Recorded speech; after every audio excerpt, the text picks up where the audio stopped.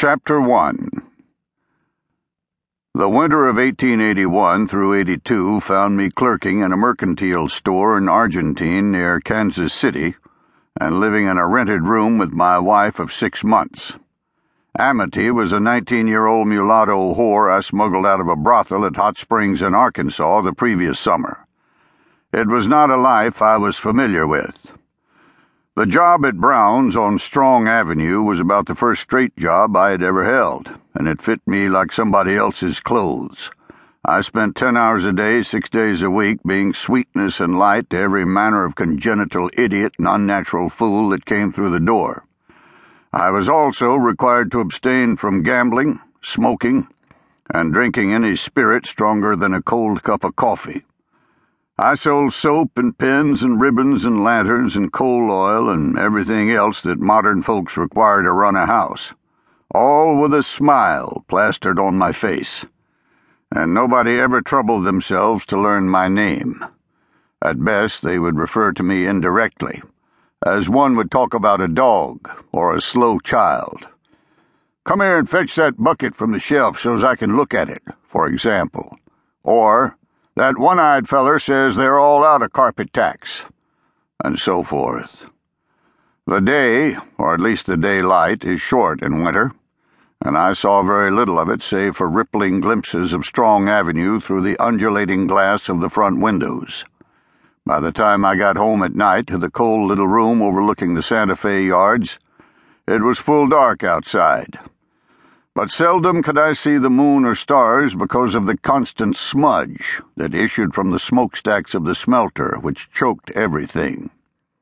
The 18-acre smelter had been built a year or two before and ran around the clock smelting the ore that came to it by rail from as far away as South America. Every day, bricks of gold and silver were stacked on the docks, ready for armed guards to load them on the Wells Fargo wagons for the short journey to the Santa Fe depot. From there, the gold would mostly be sent to the federal government mint at Denver. Argentine, which had been built around the smelter, prospered. But there was a price to pay for such riches. The fumes from the smelter stung the eyes and scalded the lungs.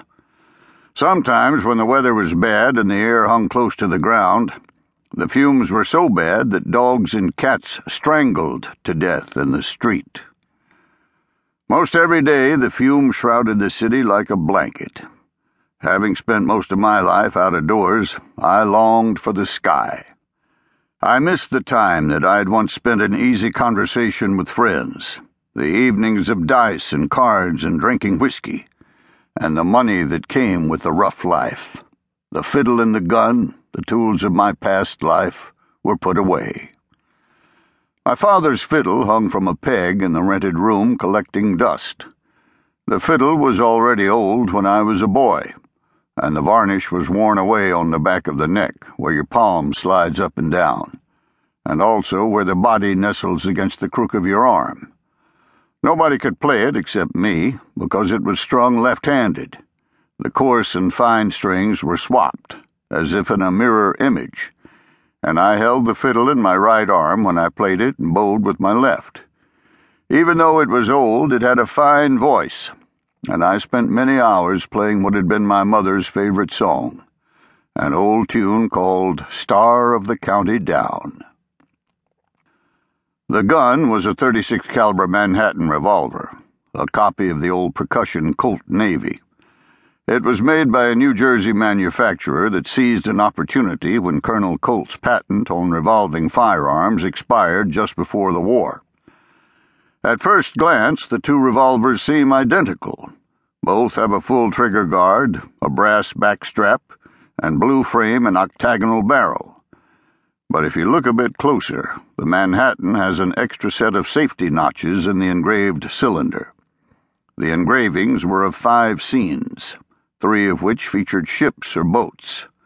Another depicted cavalry attacking infantry.